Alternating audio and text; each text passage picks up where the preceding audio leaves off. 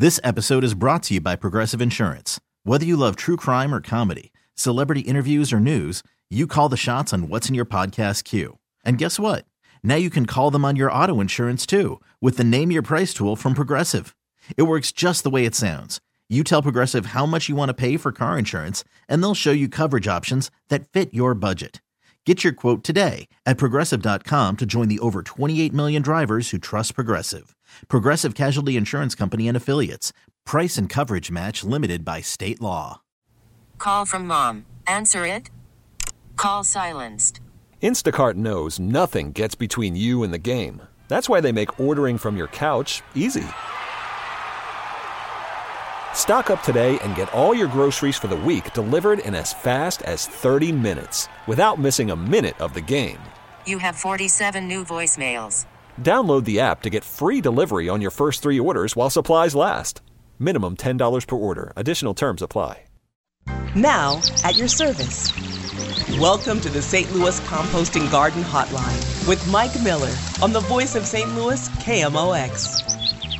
Yes, folks, welcome. Thanks for stopping by. We'll be taking the Good Gardening Stroll shortly, but right now, if you have any questions or concerns about the frost damage to your plants or anything else, 314-436-7900 or 1-800-925-1120. And Megan, before you take off, I just want to say you have a very trendy mask, but you were always like fashion-oriented. So that you think? Yeah. I don't know about your judge of fashion. But yeah, I've got a little. What do I have? My tie-dye one on? Yes. Or my spin art? It looks like spin art. I think. Oh, it is. Yeah. I don't know the difference, I guess.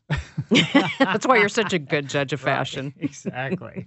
But anyway, you look very trendy. It's nice to see you. Thank you. Good to see you. How are the kids doing through this craziness? They're good, and I'm here today, which is good. Right. Yeah. It's good to be around adult-sized people.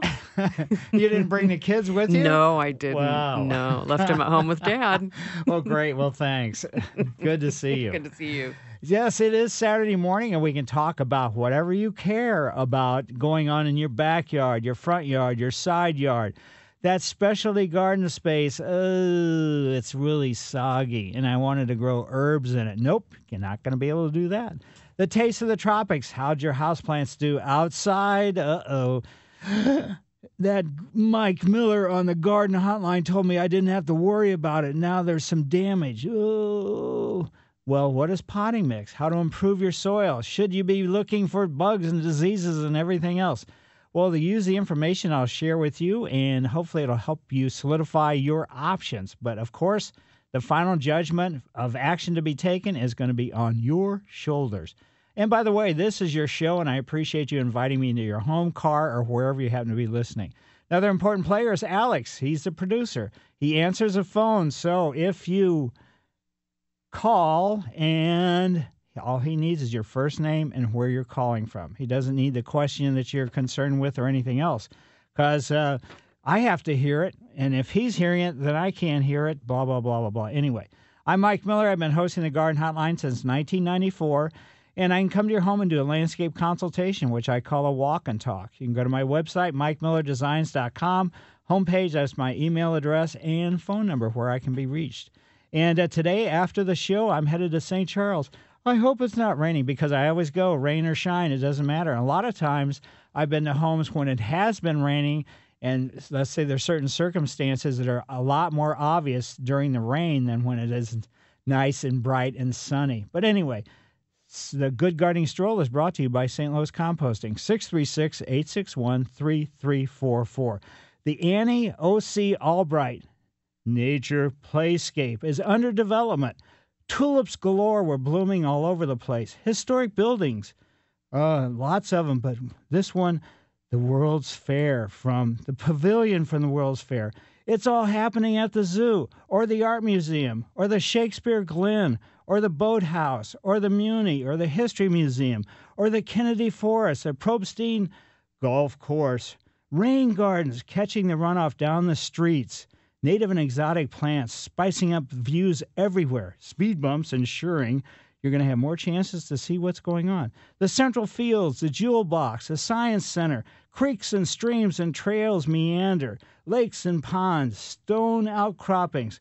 Well, where on the earth am I on this Earth Day week.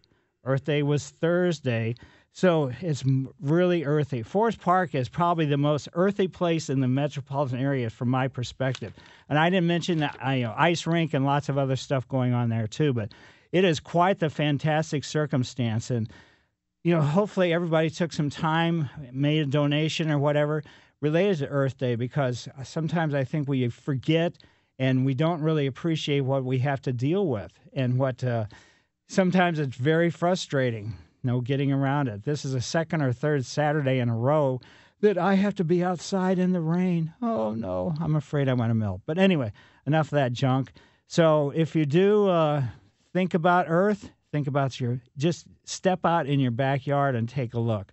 Or step out or stand in front of a window and look out your windows and appreciate what we have, because this has been one of the, as I've said several times over the last several weeks, one of the best springs I can remember. And these cooler temperatures have extended the bloom periods on lots of different kinds of plants.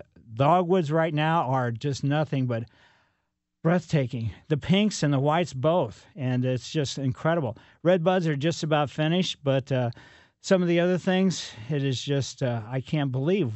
Some of the streets in the South City where I do take my walks and things like that, some of them have so many dogwood trees in bloom. It's just absolutely incredible. So, and the azaleas, too, are really looking quite nice. So if you do have any questions or concerns, 314-436-7900 or 1-800-925-1120. Back after these messages. This is the St. Louis Composting Garden Hotline with Mike Miller on the voice of St. Louis, KMOX. Yes, folks, a little report from my landscape. Last week was kind of the tough few days with the snow and everything else. I have several annuals, begonias. I have actually an annual, a sunflower family member, which is called Bidens. The genus is Bidens, Bidens. Kind of amazing. I had to get that because it's just simply that name. But anyway, it's a nice sunflower, but it has very fine textured foliage. But I did have some damage to some of the plant material due to the snow sitting on it, I'm assuming. So I have some foliage damage and some damage to some of the flowers, depending upon the exposure and things like that. So when I told people that I wasn't going to cover my stuff, I didn't. And consequently, there is some damage. The plants are not dead. The root systems are still viable. I pulled a couple of the plants up out of the pots and just to kind of check the roots, they're fine. It's just going to be now recovery time, which shouldn't take too long, I wouldn't think. So I'll keep you posted maybe, or maybe I'll just get bored with talking about frost damage. But anyway, let's head over to Belleville into Randy's yard. He is number one today. Hi, Randy. Hey, Mike. Yeah. Hey, daffodils that didn't bloom this year, what can you do? Not too much. In other words, they're kind of just... Mike, come on now. Well, you could go ahead and try to fertilize them, but next year when the foliage starts coming up, fertilize them, and you just got to try to build up the strength. But I don't know, how many you have or anything, but they do have a limited life as far as... Right. So that's kind of what you're probably looking at. I mean, I can dig them up and see if they're if the bulbs are still firm. Right. But I can't move. I shouldn't move them because I know some of them probably aren't getting enough sunlight. Well, that's that could be a factor. But how long have they been in the ground? Usually about. Oh man, yeah, pretty long. Yeah. So the days of old, you can go to old neighborhoods where the houses have been torn down decades ago. I'm exaggerating, and you can still see certain bulbs blooming in those areas. But kind of because so many are being sold now, they're sort of the growth in the production areas have been accelerated, and that kind of limits the life. So that's probably what you're experiencing. Okay. So, I mean, you can fertilize them. Just leave the foliage, let it turn brown, everything else. Put some fertilizer on them now and just wait and see what happens next spring. If they don't bloom again next year, then that's kind of it. Now, there's been people that said, theirs haven't bloomed for several years, and then all of a sudden they start reblooming again. I mean, that's a potential possibility, but not so reliable, though. Now, there's some that are in pretty large groups. Could there just be a lot of competition in there, or Not really, because I mean, when you Mike? pull, Come on now. well, you All have right. a great imagination. But when you look at the bulbs, if pull, dig up a couple, see if they're firm. If you want to, I would not dig them up until the foliage starts turning brown, though.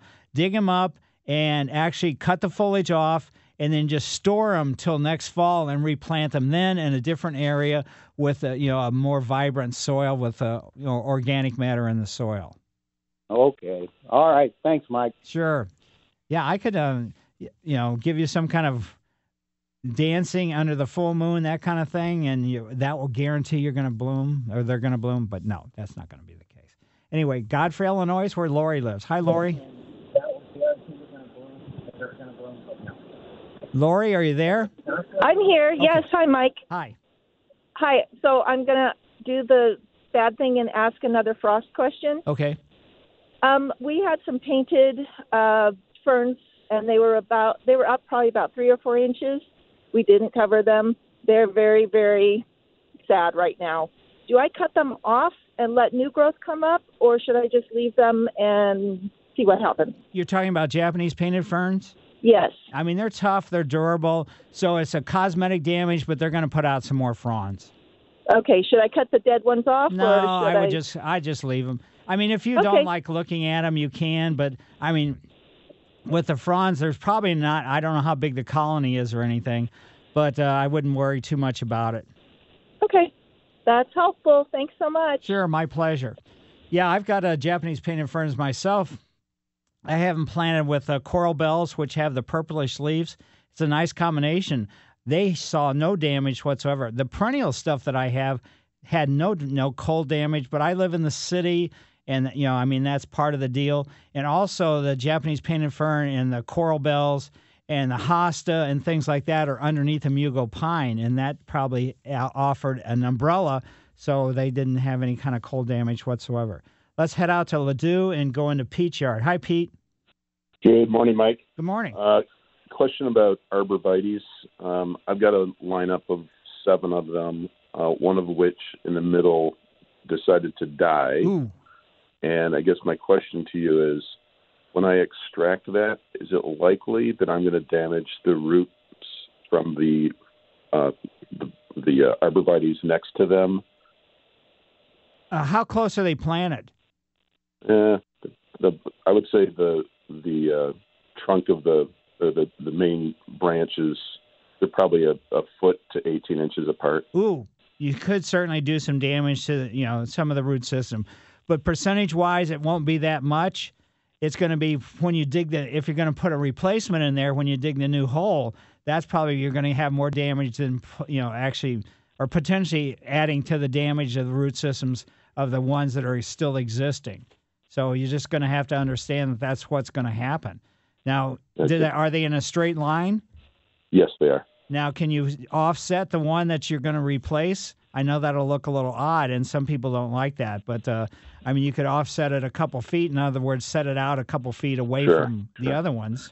Yeah, and I probably can't in this scenario. Okay. But probably in hindsight, I probably should have done that when I planted them originally. Yeah, do a zigzag pattern as opposed to a straight line. Yeah, okay. Well, you've told me what I needed to hear. Yeah. I appreciate it. And one more question. How old are they? Oh, golly. I'll bet you they're north of 10 years old. Okay, so what's going to happen, too, is when you pull out the one that's dead, then also, because they've overshadowed each other, the inside of the two that are on one on each side of the one that you're pulling out is probably going to have a hollow spot in the center. As a result and those of that. don't stand any chance of growing back. No, over they time don't. If I left it, yeah. Okay. Right. All right. Very good. Well, All right. I sort of kind of told me what I was expecting, but I appreciate the insight. Thank you. Sure. Okay. Yeah. Bye-bye. And it's it's an unfortunate circumstance because planting things close together, obviously screening or whatever it happens to be, and when one goes downhill, I was at a house the other day and actually out in near Cottleville, and they had some arborvitae put together, and one was leaning because of light over the sidewalk. So the subdivisions came and told him, you got to take this thing out, because even though he was pruning it and everything else, it really kind of made it look ugly, because when he pruned off the green to push it back off, aesthetically getting and physically back off the sidewalk, then consequently the interior of the arborvitae was showing real ugliness. And I said, yeah, that's very true what's happening, but take a look at the one that's right behind it in this row.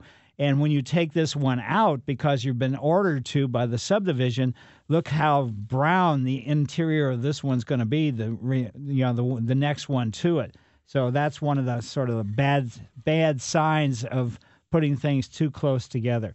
And how about let's head out to Gloria's yard. Hi, Gloria. Hi, good morning, Mike. Hi. I have to take out some shrubs that are really overgrown and half dead on the inside, and I want to replace it with some flowering shrubs. It faces north, and wondering any advice. I was thinking of like Rose of Sharon, or but this is about 20 feet from the house, or lilacs or something. What? Any advice? Well, how big? I mean, Rose of Sharon and lilacs, they both get really pretty large. Yeah, this is. I'd say this is maybe 10, 15 feet across where it's going to be taken out. Okay.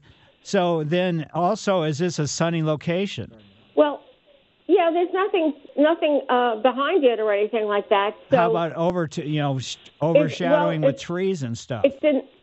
I'm sorry, what? How about tree branches shadowing from trees? Yeah, no trees for about 10, 15 feet. Okay, so in other words, the reason why I'm asking is because Rose of Sharon and lilacs both really want full sun all day long to do the best they possibly can. Yeah, all right. Well, what can you suggest that maybe isn't... Well, how big do you actually need them? I would probably look at maybe some of the viburnum varieties. Can you spell viburnum for me? Yes, VIBURNUM. And there's all kinds of different viburnums. And they have flowers? Yes, they have flowers. Some of them are flowering now. Some of them will bloom a little bit later in the season. And then after the flowers, they get berries on them. And depending upon the variety, some of them get fall color. Some of them are evergreen, too. Oh, wow.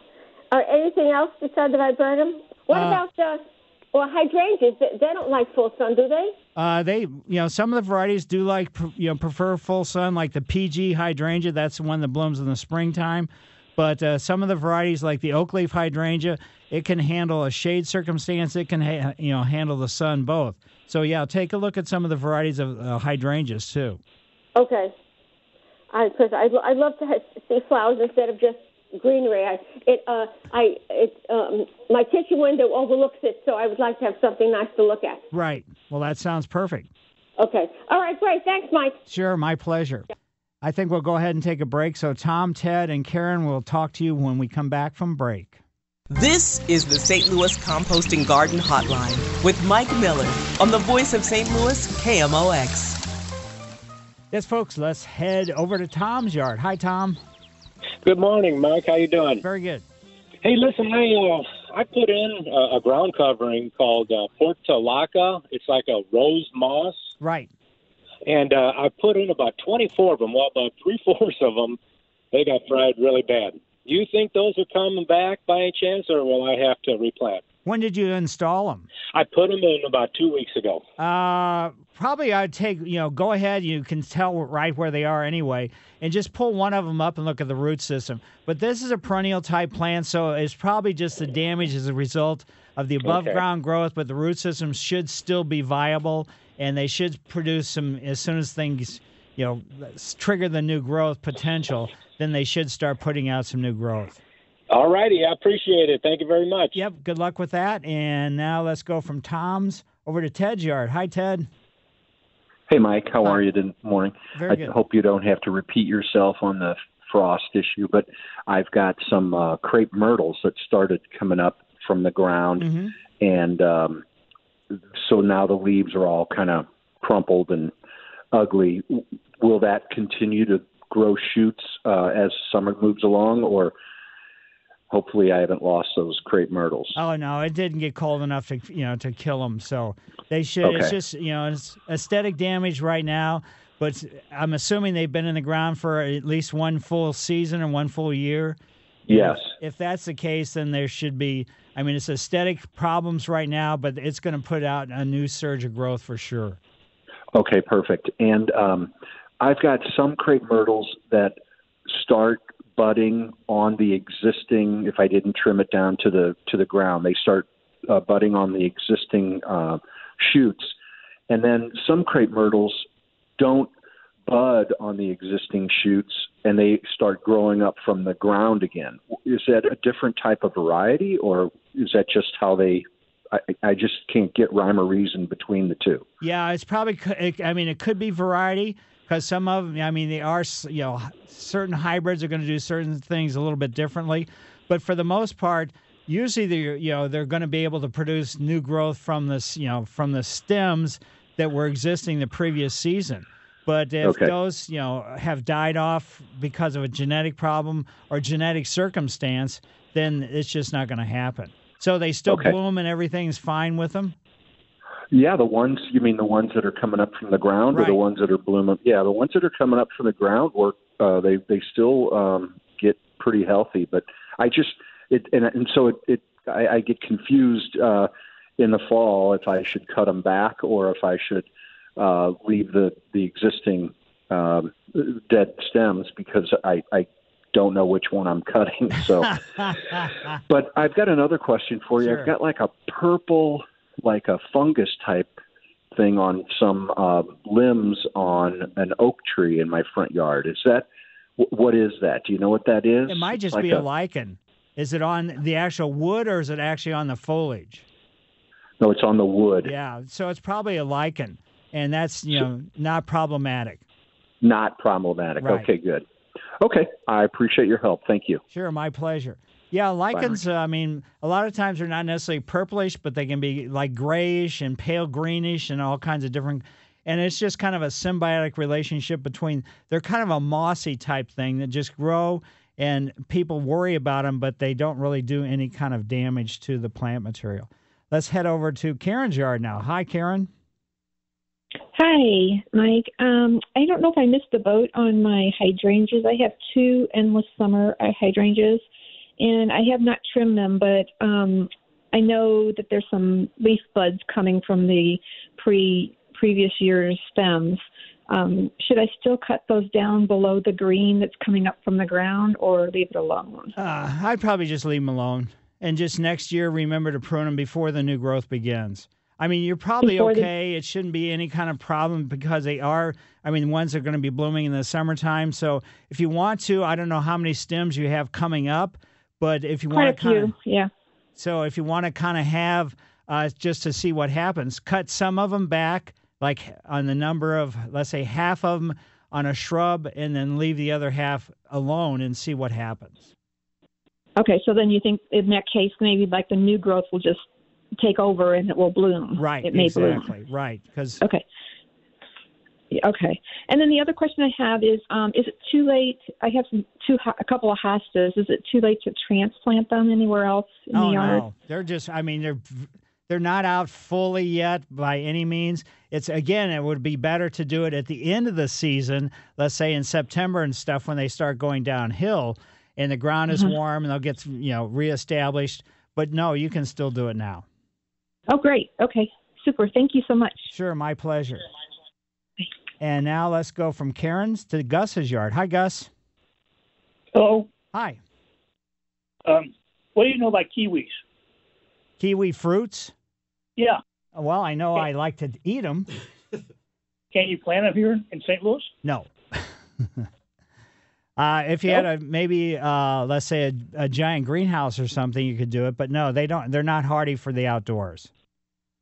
Well, they grow in New Zealand wild, I understand. Right. But that's a totally different climate than what we have. New Zealand and the areas where they grow don't have the weather that we do. Remember just a few days ago when it was below freezing? They can't take that kind of stuff. They're tropical fruit, huh? Right, exactly. Okay. When's a good time to plant fruit trees? Probably early in the spring would be ideal. In the fall is fine. We're probably, because of the way the weather has been and everything else, you probably still got a chance to get them in, but I'd get them in before, as soon as you possibly can, would be my, if you're going to do it now, or if you want to wait till fall, then go ahead and plant them in September. That is crazy weather. Exactly. Okay, thank you. Sure, my pleasure. Yeah, kiwis just don't, make it here. And then you say, well, you wouldn't think figs would either, but, there's fig trees, in the Hill neighborhood, there's fig trees that are hardy varieties on the Botanical Garden grounds, so you just never know. And now let's head to Centralia and go into Bill's yard. Hi, Bill. Hi, Mike. How are you today? Very good. Okay. I have a question about a Japanese maple. I have some relation that would like to her Japanese maple, which is about maybe it's fairly full but not real tall yet. She's wanting to know if there's anything she could add to make it become darker red. It's kind of a pale red right now. Basically not. Some of the varieties will, it's probably the hybrid. It may be one. Has she had it for a while? They just moved in, but it's about maybe knee high, and I'm about 6 feet tall. So basically, what it is, a lot of the varieties will come out with in the springtime with kind of a purplish tint to them. But then they're going to convert to a green for the entire summertime, and then they could give you a little bit of fall color. So it just depends upon the variety it is, and if she didn't plant it and she doesn't know, then there's nothing you can add to the soil that's going to change the color of the flower or the foliage. Okay. And I covered my strawberries with about an inch of moist straw, so I'm okay on those. All right, very good. Thank you. Sure, my pleasure. All right, bye. Yeah, a lot of times when I'm just too, I don't want to say I'm too lazy, to cover the stuff, but historically in the past when I've covered things, a lot of times when you take the covering off, you do damage to the plant material. So that's why I sort of recommended that that wasn't necessary.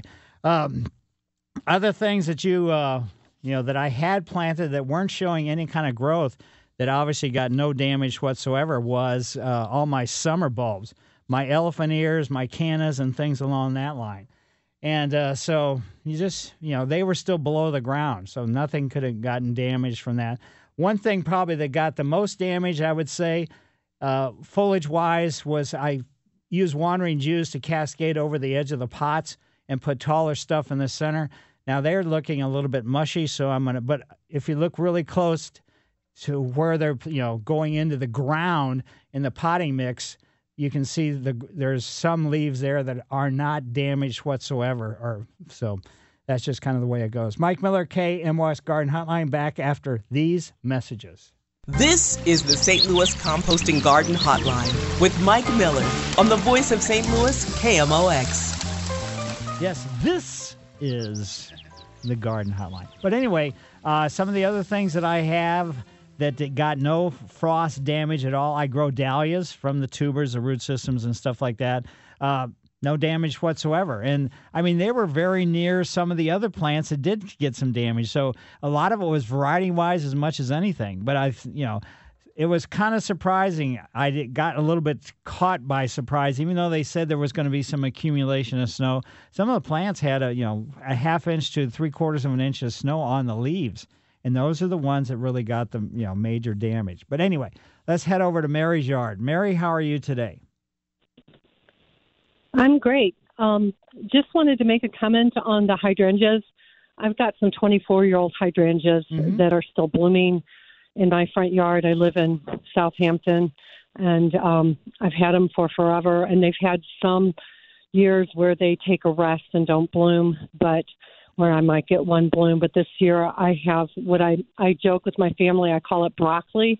because they look like the tiny buds look like tiny heads of broccoli, and it's always, we've got broccoli, and we have dozens of broccoli. And I was really worried about the frost, but they were still in their kind of cocoon, and I had a little leaf damage, but they seem all safe and sound in their little cocoons still. But what I have found as far as trimming and pruning, if she trims half of the stem, she'll probably lose half her crop of mop hedge. But what I do at that point, if I haven't gotten a chance to get out and really prune early enough, what I tend to do to get the most blooms is just I have long sleeves on, gloves, and glasses to protect my eyes because I get so zoned in. I'm afraid I'll poke my eye. But I pull on what looks like dead wood. They're often hollow. They look like straws. Mm-hmm. And give them gentle pulls. And if they come out fairly easily, then they're dead. She can still prune it that way if she wants to get her maximum blooms this year. Right. But that's my personal advice. I only have one variety. I don't even know what kind it was. I bought it at Frank's Nursery, which has been out of business for years, in 1997. So when does your variety bloom? Well, this year it seems like everything's coming in early, doesn't it? Well, but usually early June, early to mid-June. Okay. I use pine needles to make them blue, but sometimes when I haven't done it evenly, it looks like they're tie-dyed, so there's pink, purple, blue. It's kind of pretty that way. But anyway, that's what my late mom taught me to do, is to use that to make the soil more acidic and get those beautiful periwinkle blue blooms. Right. Well, perfect. Yeah, hers is an ever-blooming one, so hers is a little bit different. As far as those endless summers. I have one of those in my backyard, and it's just kind of petered out. I treat it the same as the others, but it has not been as durable as my cheap little $9.99 bushes from Frank's years ago. Well, great. Well, thanks, Mary. Greatly appreciate the insight. And let's, Mary, can you do it? Another Mary. How are you today? Hi, Mike. Hi. I listened to your story about how you put your tulip bulbs in pots. So I followed your direction, and I put out 4 pots of tulip bulbs. Nothing has come up yet. And my question is, I guess, do you think I'm not going to see anything, or should I just wait? No, you're not going to see anything. If they haven't pushed up anything, either the exposure or anything else, or the pots were too small and the bulbs got frozen. Some of my tulip bulbs did actually too. So even though I have larger pots and everything else, and make sure that I don't put them too close to the edge. But I would probably say I probably put 100 tulips in various pots, and I'd probably say a third of them did not. And I've already pulled some of them up, and they're mushy, so they just got frozen last winter during that spell when there was those 13 days that it didn't get above freezing. Okay. I haven't dug around in there, so I'm not sure what condition they're in, but they were packed in there pretty tight. So, all right. Yeah, so. So can I guess, wait and try them next year? Sure, if you what you mean as far as these bulbs coming back? Yes, sir. Chances are going to be very minimal at best. So what you can do, though, is go ahead and dump the pots, check the bulbs out, see if they feel at least a bit spongy. If they feel any kind of spongy at all, then you're going to have to just throw them in a compost pile or just get rid of them. All right. Okay, thank you. Yep, sorry. That's okay. Thank you very much. Right. Sometimes things work and sometimes they don't. If, certain winters, I have it where every bulb, comes through fantastic, and then sometimes it doesn't. It's just like with this crazy weather, temperature-wise. Here last week, we were basically going below, let's say, freezing, 32 degrees, and then 1 week later, we're going to be in the 80s. So that that fluctuation, and it's not the ideal circumstance for things in the ground or even in pots, but in the ground there's better insulation than there is in the pots. I'd probably in the future put your pots, you want to make sure that they're exposed and they can get rain and everything on them, but maybe put them a little bit closer to the house, unless if that was the case, then it was just the exposure as much as anything. But The ones that I had, I just put them out and put them on the edge of the patios and everything else, and whatever happens, happens. So it's kind of a roll of the dice. Sometimes it's disappointing, but that's just kind of gardening here in the metropolitan area. So anyway, if you do have questions or concerns, 314-436-7900 or 1-800-925-1120. Back after the news. Now, at your service. Welcome to the St. Louis Composting Garden Hotline with Mike Miller on the voice of St. Louis, KMOX. Yes, folks, the Garden Hotline tip of the trial hour, and I'll be giving that shortly, but right now you can call 314-436-7900 or 1-800-925-1120 with your ideas, questions, concerns, or comments. And Megan, before you take off, are you doing any kind of gardening yet? But I usually hold off. I clean up my beds and, get all the ornamental grasses cut down, in March, right before they start to come out. But I've learned to wait because of the funky weather that we get, like we got last week, right? You're too smart. Well, I've learned my lesson the hard way. Well, that's great because I know you're into certain plant materials and everything else, so that's great to hear. Yeah, I've turned my attention to herbs the last couple of years. Really? So I'm going to be planting more of those, but I'll wait a little bit before I do that. Yeah, that's perfect for people that don't like to fertilize and don't really want to do a whole lot of watering because they don't need a whole lot of care. They're awesome. Yeah. Yes, absolutely. And they're pretty. And also the fragrance. Mm-hmm. Regardless. Well, I guess parsley doesn't really have any, but most of them have some great fragrances. Making my own tea blends. Yes. Really? Lemon balm and bee balm make a Wow. great tea, simple tea. Right. Yeah. So do you do any basil and make pesto or anything like that? No, I haven't tried that yet. I had a hard time. I had some purple basil. Is that what it was this last year? I had a hard time with it. It got scorched by the sun a lot. So I need to find a different spot. Yes. Great. Well, enjoy. Aren't you glad you asked? Yes. Yes, folks, and thanks for having me on your show. We can discuss plant care, up and downs, and all arounds for annuals, bulbs, edibles, ground covers, houseplants, lawns, perennials, roses, trees, shrubs, vines, and water gardens. Speaking of water gardens, if you're planning on putting some aquatic tulips, is that tulips? Water lilies. No, water lilies.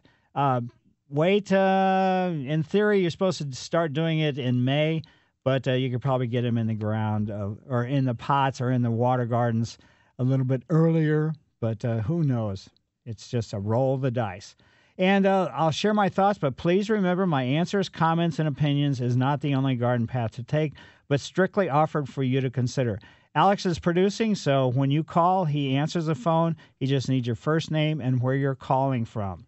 And I spend time doing landscape consulting during the week and on weekends both. Today after the show, I'm headed out to St. Charles. You can go to my website, MikeMillerDesigns.com, the homepage. That's where my phone number and email address is. You can contact me, and we can schedule a walk and talk where I share 40-plus years of experience as it relates to your home, landscape designs, plant care, and maintenance, and everything else. And speaking, this is kind of an anniversary for me. Back in 1969, only a few blocks away from where we are broadcasting from, there's a federal building. And in 1969, on this day, April 24th, my mother dropped me off about 8 in the morning, and that was when I got inducted into the Air Force. So 52 years ago, I went into the Air Force. And the interesting thing, too, Tracy's father was in the Air Force. And both of us ended up, not at the same time, obviously, but stationed on Guam. And his was certainly a different war than mine. And the interesting thing is, I did air intelligence. So when the B-52s dropped their bombs, they took pictures. Then I analyzed the pictures. And then before we targeted, we set up the target spots for them.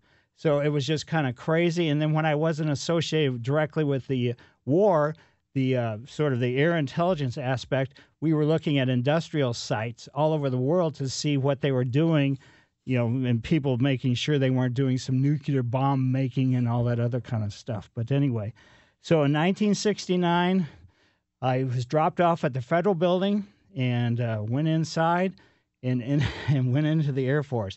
It was really quite the scene. Tip of the trowel today goes out to, say, Operation Brightside, the Green Center, Forest Relief, and all kinds of Gateway Greening. All these organizations are really into the outdoors and really making it a much better place just in general. So on this week, basically, with Thursday being Earth Day, those organizations have done such a fantastic job here in the metropolitan area. Certainly a tip of the trowel goes out to them. It's just unbelievable. And the majority of the work, now there are certain staff people that are part of the team, year-round team, but a lot of the work, majority of the work is done by volunteers. And a tip of the trowel goes out to all the volunteers that help us make this a greener world just in general. So let's take a call or two before we take a break, and let's go to John Jard, and he lives in Crestwood. Hi, John. Good morning, Mike. Good morning. Love your show. Mike, we have a maple about 40 foot high, and the bottom part comes out beautiful. It has the little helicopters and everything. The top part is very slow, kind of sparse leaves and whatnot. Is that a problem with the tree feeding? What would you recommend? Are you talking about this year, or this happens every year? It happened last year and this year. It may be a declining in the root system, just kind of in general, because this sounds like a pretty mature tree. But if it finally fully leafed out, it just may be a relationship higher up. The winds are colder, so the buds may be just a little slower to open. But if, like I said, if last year it finally leafed out entirely, then I wouldn't be overly concerned with it. No, it never really did leaf out entirely in the top. Okay. It was thin. So then what that means is the tree's kind of in a downhill slide a little bit. Okay. So, I mean, a tree of that size and maturity and everything else, fertilizing or anything like that is not going to really make all that much difference. What you can do is you can do some earth augering, where you auger holes, deep root feeding, and auger holes and backfill them with compost halfway out from the trunk to the drip line, and just do a couple circles around that area and feed the soil and see if that helps. But beyond that, there's not too much you can do. Okay, well, it sounds like we're replacing trees. Thank you, Mike. Yeah, that's the unfortunate thing. When you get a tree that large, it's got such an extensive root system. Figure out above the ground growth is equal. The root system's pretty much equal. And if anything's happened to impact one or the other, then it's could lead to, besides an aging factor, just a downhill slide. So. Okay, well, I thank you for your help. Sure, my pleasure. And okay, bye-bye. And let's get another call in. Let's go to Crystal's. Hi, Crystal. Good morning, Mike. Hi. I wanted to ask you a question. I heard you mention, or somebody mentioned the word lichens, and it lit a little light in me, and I thought, I'm going to call Mike about my question.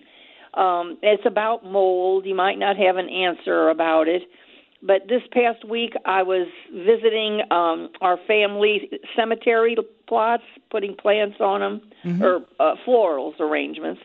And I've always wondered, why is there something black grows on tombstones? Hello? Yes. Do you know what that is, or have you ever heard of that? Well, I mean, it has to be related to what particular type of stone that particular tombstone is. What I'm speaking of is the red granite, and it's smooth. It's on the smooth part. It's not on the dull part. Well, it's on that too, but I'm talking about on the face of the stone. Right. My guess is when the people that take care of the cemetery do, let's say, mowing grass, and they do weed eating around this actual tombstones, they're throwing some debris up onto the tombstones, Yes. And so consequently, that debris sticks. And then that is what this mold is growing on. That would be my guess. Really? I never thought of that. And lichens, is that the way lichens gets on it too? No, lichens won't grow. Lichens mainly grow on tree trunks and branches. And I know, but we've seen some on tombstones. Oh, really? Yes. Because That's usually more on of the limestone. Yes, exactly. Type. On the limestone. Then that's kind of the same circumstance, but the limestone kind of is just that, kind of ideal environment for it. But the debris has to hit, with that particular thing, sort of inject, gets stuck onto the actual tombstone. But there's nothing you can get it off with, is there? I would say just take some vinegar and a sponge and just wipe it off with vinegar. Oh, well, I'll certainly try that. But you can't even feel it. All you do is see it. Well, I'm not lying. I mean, I'm telling. That's what you can't peel it off. You can't feel it. It's on the smooth, beautiful part of our tombstones. Well, I would say just... And our tombstone is 50 years old. Well, I'm talking about my grandparents. Right. It's 50 years old, and it just started. Right. So it's just the environment and everything else, but just take a sponge and a bowl and some vinegar with you and just wipe the vinegar on it. Okay. Well, I thank you. Thank you. My pleasure. And I thank you for serving also. I live in St. Charles. Come to our house. Great. 9th and Monroe. Okay, thank you very much. Sure. Mike Miller, KMOX Garden Hotline, back after these messages.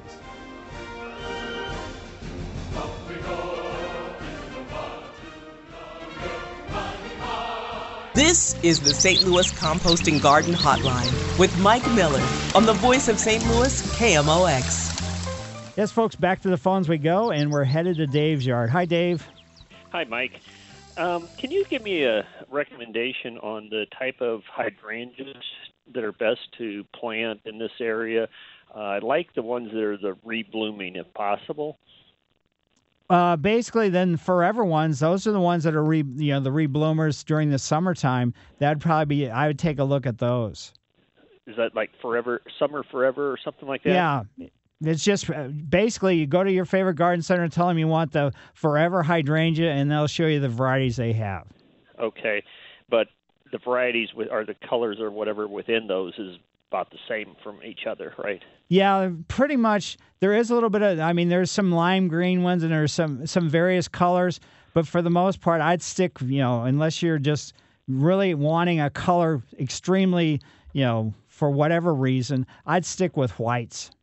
With white. Yeah. Okay. That's the toughest. It's going to be more durable because they start adding more hybrids, let's say genetic hybrid, changes, and that kind of can reduce some of the, let's say, toughness of the individual shrubs as opposed to just going with white. But if you see colors you like and the nursery assures you that they should be okay, then that should be fine. Okay. I had some of those. They were pink, I think, and they were gorgeous for several years, and then they just stopped blooming. Right. And I don't know if the hybrids only have a certain life to them as far as the bloom, or if that was just something. I also have a lot of liriope planted around them, and I think it was kind of starting to crowd in on them. I don't know if that caused a problem. No, that's not a problem. So, other tree roots or something like that could be problematic. But liriope roots, no, that's not going to impact, the flowering or anything else or the overall health. Okay. And one other question I have is I planted a couple of Hicks yews in a little less than a year ago to fill in where I had a kind of a hedge. And the ones that I've planted are starting to get yellow needles kind of down at the bottom. I've tried to keep them watered without overwatering them, but I don't know what might be driving that. The other ones don't seem to be getting yellow needles. Yeah, the yellow needles basically at the bottom means that, when you planted it, maybe it's sunk a little bit and there might be a puddle because that's an overwatering circumstance. Overwatering. Okay. Yeah, so unless we have extended periods of, no rain or anything else, don't do any additional watering after the first, let's say, 6 or 8 weeks of them being installed. Okay. Very good. Thanks for your help. I always appreciate it. Sure, my pleasure. And now let's head over to Mike's yard. Hi, Mike. Yeah, hello. Hi. Yeah, I got a question about grass identification. I've got a yard that's got a Duke's mixture of zoysia. I'm guessing it's bluegrass and rye and fescue. Wow. the tufts of grass. They look like little tufts and they're real forest green. Is that the fescue? Well, it could be that, but it also could be the annual bluegrass. So if it's like a little clump that has looks right now that it has seeds on it. No seeds, just it's darker green than the rest of the yard. Okay, then it could be a fescue, but generally the things that are going to be the darker green is going to be the bluegrasses. Okay. But the bluegrass grows, on rhizomes like more or less a carpet, and the fescue will grow close to each other, but it is more of a clump type grower. Got it.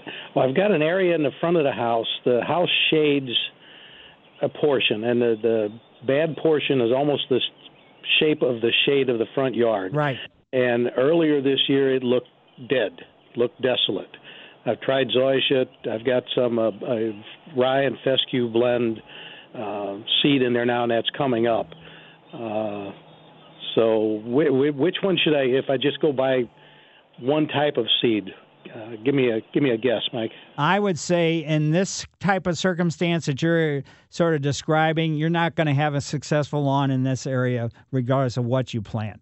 Even a shady spot mix is going to have to be, you're going to have to really plan on every May and every September just putting additional seed in the spot with the idea that, the seed's going to germinate, the seeds that will, the blades will live for a few years, and then they're going to go downhill. It's just shade and lawns just don't go together well.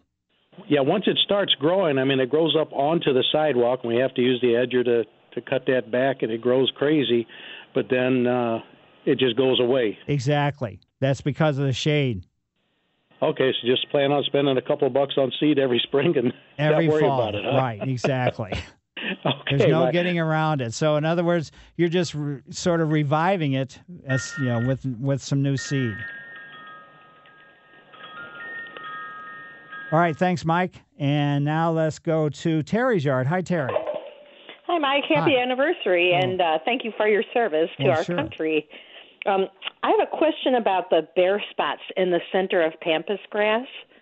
Can I amend that soil and replant from the outer ring into the center again, or is it just dead, or what is it? That's basically, they're clump growers. So in other words, the center of the, as it ages, is going to die out. You'll never get any new growth in there at all. You're going to get new growth on the perimeter. So but what can you I have plant anything there then, or is it just Not dead? really. It's just, it's what you need to do is just, every X amount of years, whenever you want to, dig up the whole clump, chop out the center that doesn't have any viable new blades in it, and then just replant it with some of the perimeter stuff, back in the center. Huh.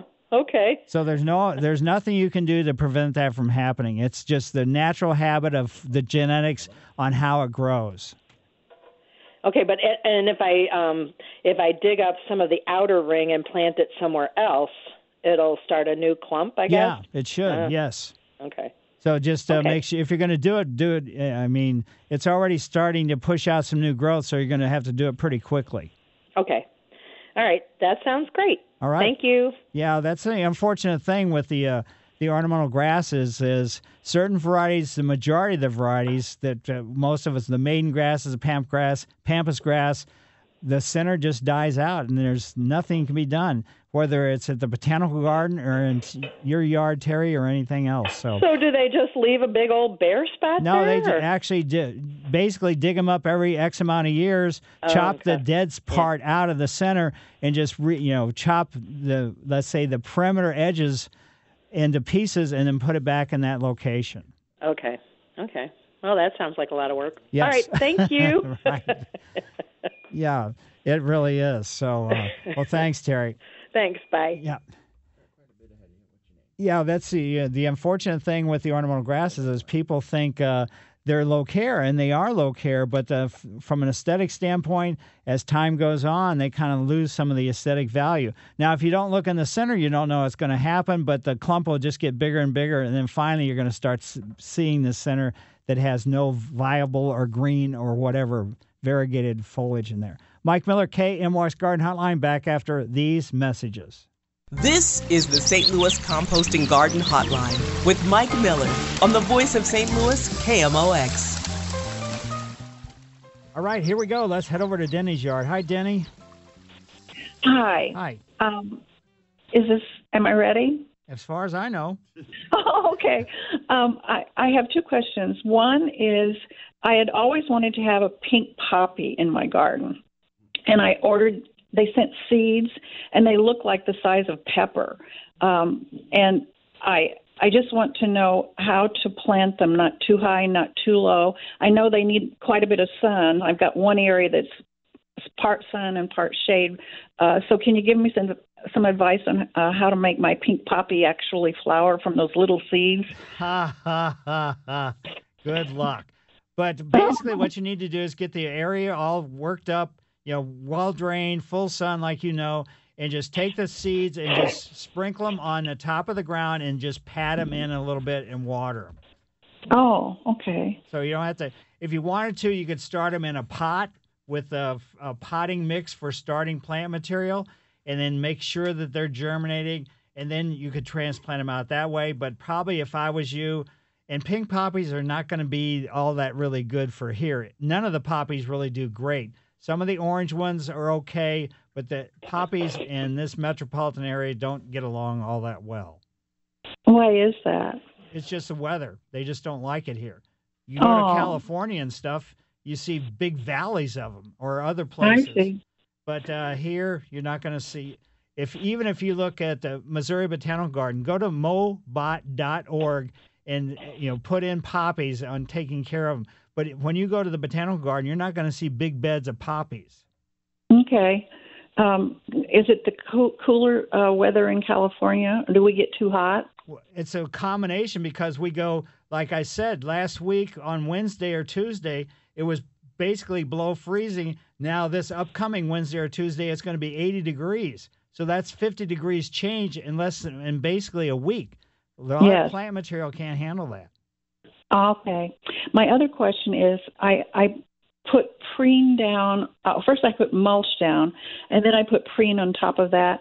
And I want to plant my annuals now. Is that going to be a huge problem? No, only if you're trying to grow annuals from seed, then it will be a problem. But if it's from plants, then it won't be. I'm so glad to hear that. Preen kills things as it germinates from seed. Okay. I'm so glad to hear that. Well, thank you so much. Sure. My pleasure.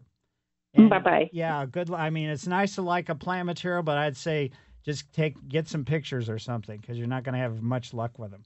Let's head now over to Jerry's yard in Spanish Lake. Hi, Jerry. Yes.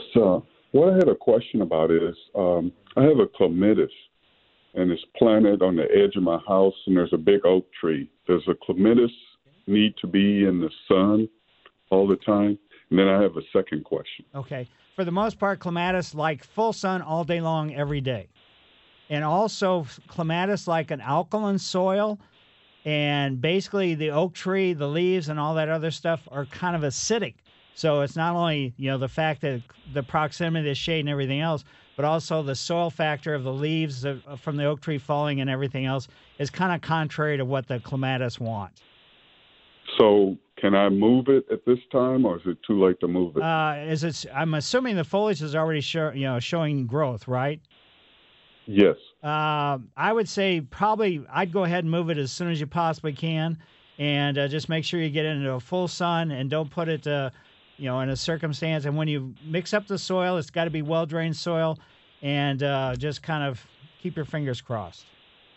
Okay. Also, if I want to have my soil checked, how do I go about doing that? Do I need to go certain depth, to get enough soil out?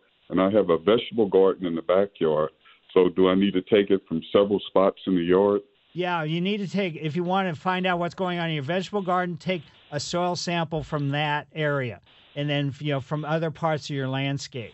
So just go to the University of Missouri Extension Service, and they'll tell you how to take a sample, what to do, put it in a Ziploc bag, and then you can either send it in or you can take it down to Kirkwood, and there's an office in Kirkwood near the train station where you can drop them off.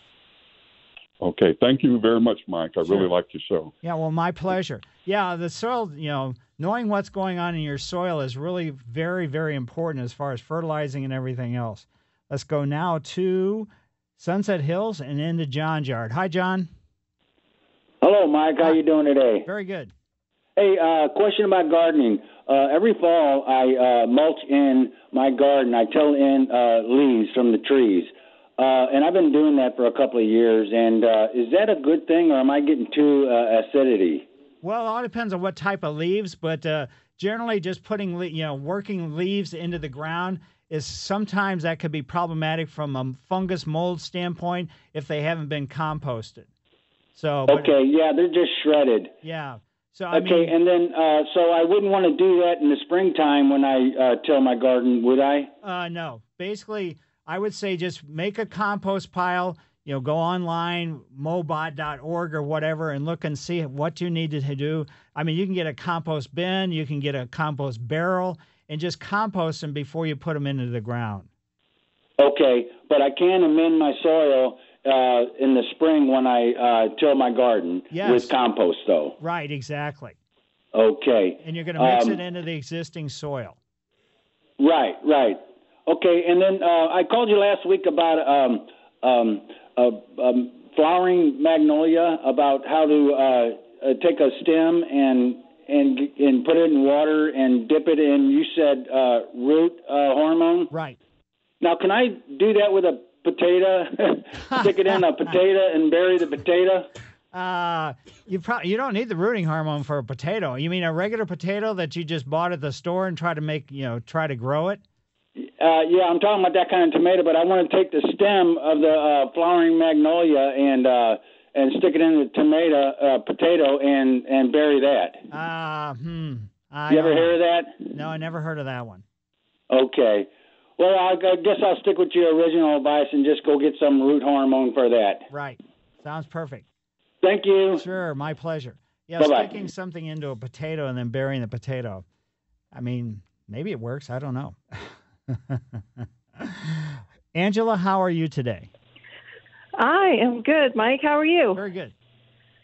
So here's my question. I'm a novice gardener, and I want to plant some wildflowers, and I planted some flowers last season, and nothing came up. I didn't know if I had them deep enough, so I wanted to know, what's the process? Well, soil preparation ahead of time would be what the process should be. And that's, okay. If it's just hard, compacted soil, then I don't know what kind of wildflowers you're trying to grow or anything else, but it's not going to probably work really all that well. So adding, compost to the soil, making the soil well-drained and everything else, get it ready, and then get the wildflowers and plant. So I would spend maybe even the rest of this year kind of getting your soil and your bed ready and have, do some planting of the wildflowers in the fall. Okay. That's disappointing, but okay. So question, how deep should I plant the seed? Well, the seed, let's put it this way. When these plants are in the wild themselves, they just drop the seeds on top of the ground, correct? Mm-hmm. So that's what you need to do. But just, pat them in a little bit more, and that's really what you should do. Planting the seeds deep is not what you really want to do, because sometimes it's too deep and they just rot before they can even do anything. Maybe that's what I did wrong. Okay. Is there something I can plant now?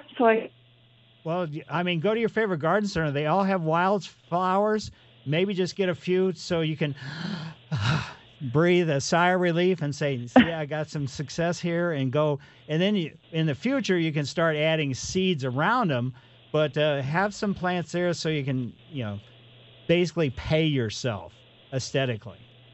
Okay. All right. Well, I appreciate it, and thank you again for your service for our country. Sure, my pleasure. Yeah, thanks. Just growing things from seed is not all that easy. And again, planting seed deep is just, that just is not the best thing to do. Mike Miller, KMOX Garden Hotline, back after these messages. This is the St. Louis Composting Garden Hotline with Mike Miller on the voice of St. Louis, KMOX. Yes, back to the phones, and we're headed into Ted's yard. Hi, Ted. Hello, good morning. Hi. Colin, I have some liriope, and it just spread like crazy, and I just need to get rid of it. And I was wondering a couple things. One is, what's the best way to remove it and, I guess, kill it? And then what about the root system? And then lastly, how long before I can replant in that area then? Basically, are you opposed to herbicides? No, I'm not. Okay, then Roundup is going to be the best thing to do to kill it. Okay. Should I cut the heads of everything off first? Or? Well, if you want, you just mow over it, and that opens up the wounds. That'll get the Roundup in there quicker. Roundup will go down and kill the root system out too. Just be patient and maybe just let it leave it alone for at least 2 weeks. Probably a month would be better, and then you're probably only going to really get rid of, let's say, 80 to 90% of it, and then there'll probably be 10% that come back to haunt you a little bit, and then go after the individual little clumps. Okay, probably a weed whacker. It's in a planting area. It's raised up, but yeah, it's kind of the same idea then. So, right, okay. Exactly. And so then just wait until it quits growing back before I can replant something there? Right, exactly. And then you're going to have to work the soil up before you put anything else in there too. So either with now a shovel there's a or liriope that doesn't spread, isn't there? Yes, there is. I mean, there's a clump grower. Okay. So you got Liriope spicata, and if you want the clump grower, it's Liriope muscari. Muscari? Yeah, Muscari. Okay, great. Okay, Mike, thank you for your information as always. Sure, my pleasure. And now let's go from Ted's to Jim's yard. Hi, Jim. Oh, hey, Mike, how you doing? Good. Good. Real quick, this year, being I'm working from home from this pandemic, I've been able to start a whole bunch of plants in like cow pots in my basement, and be able to tend them. But what I've noticed is, and I've kind of Googled some things here and I've noticed a green, I don't know if it's algae or a fungus or growing on top of a lot of them. I'm assuming it's because the soil's consistently moist. Right. But what I read was it's nothing to worry about, and actually you could sprinkle like ground cinnamon on it to eliminate it. What's your take on that? It's really nothing to worry about, but what you can do is just take like a fork or something and just stir the surface up. Putting cinnamon on it, I don't know about putting cinnamon on it. Have you ever heard that? No. Oh, okay. Okay, so I've been wasting cinnamon for the last week. Okay. And just kind of like a couple I'm in the central New Jersey area, and I've been listening to you for about a year, and a couple of like common practices that I've noticed around here. Just want your kind of opinion on this. I think I've heard it, but I just want to kind of validate it. But I've noticed a lot of so-called professional landscapers love to mound the mulch around like a tree. Right. I read before I even heard you. I read that that's not good. That the tree's not made for that kind of possible invasion by bugs into the base of the trunk. But these guys are professionals. It's amazing. I see these guys, with the big trucks in front that advertise their company, right. and they're mounting these things like I would say 3 or 4 feet high. That's and the ridiculous. other thing, and this is like in a parking lot, like in a where the realtors or the people on the plaza, pay these people. And I've seen a grove of trees die that they've done this to. So I can get your opinion on that and hang up. But the other opinion was, being in central Jersey, I travel up and down the Garden State Parkway quite regularly. And I see, in a span of about 6-7 miles, I see 4 or 5 quite large bamboo groves growing along the side. Right. And I'm not a big fan of non-native species. I don't know if I've heard you speak too much about how we need to be careful about letting these things take over because, we just have all these non-native stuff coming into this country. Even when you go back to the starlings invading our country, when you invite non-natives into a country, I don't know if it's inevitable, but I don't know what your opinion is on that. Well, bamboo is very invasive. There's no getting around it. So, yeah, putting something like that and, piling any kind of mulch or anything up on the trunk of a tree is not right. So what they need to do is make it like a bagel. So around the trunk, there's no mulch up on the trunk, but they can have a ring of the mulch around it to, as a weed preventative or whatever. But, the bamboo is extremely invasive, and it can be really problematic. So, well, thanks, Jim. Thank you, Mike. Yep, and let's see. Ruth, can you do it really quickly? Yes, I have a pine tree in my backyard. It's some kind of a bushy pine. The needles are more flat than round, and it's about 12 feet tall. But starting last year, I know they lose needles, but this is about over halfway up. It's just turning brown. Now, the top of it is doing very well. It's come out and growing, but it seems to be progressing worse. Is there anything I can do to try to stop this? Basically not. It sounds like it's too wet, usually when things die from the bottom up, but also it might be just the branches on the top are overshadowing the lower branches, so the tree might be compartmentalizing it. So it might be just a natural, pattern or habit.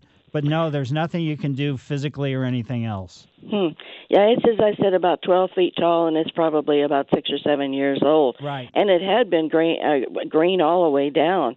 But as I said, it just seems to get progressively worse, and I was afraid it was dying. Yeah, I don't think it is if it's just a bottom up. But anyway, thanks, Ruth. And sorry, Peggy and Barb, Kenny, and Matt, we can't get to you. Mike Miller, KMOX Garden Hotline. See you next week. This episode is brought to you by Progressive Insurance. Whether you love true crime or comedy, celebrity interviews or news, you call the shots on what's in your podcast queue. And guess what? Now you can call them on your auto insurance too with the Name Your Price tool from Progressive. It works just the way it sounds. You tell Progressive how much you want to pay for car insurance, and they'll show you coverage options that fit your budget. Get your quote today at Progressive.com to join the over 28 million drivers who trust Progressive. Progressive Casualty Insurance Company and Affiliates. Price and coverage match limited by state law. Calling all pop culture enthusiasts. Are you obsessed with all things celebrity? Do you live for the drama, the laughs, and the unexpected moments that unfold on social media? Then you're going to want to tune in to the Comments by Celebs podcast. Join us 3 times a week as we deep dive into every aspect of pop culture. Whether it's dissecting the latest trends or just chatting about your favorite celebs, Comments by Celebs has you covered. We have new episodes out every week. Follow and listen to Comments by Celebs on the free Odyssey app or wherever you get your podcasts.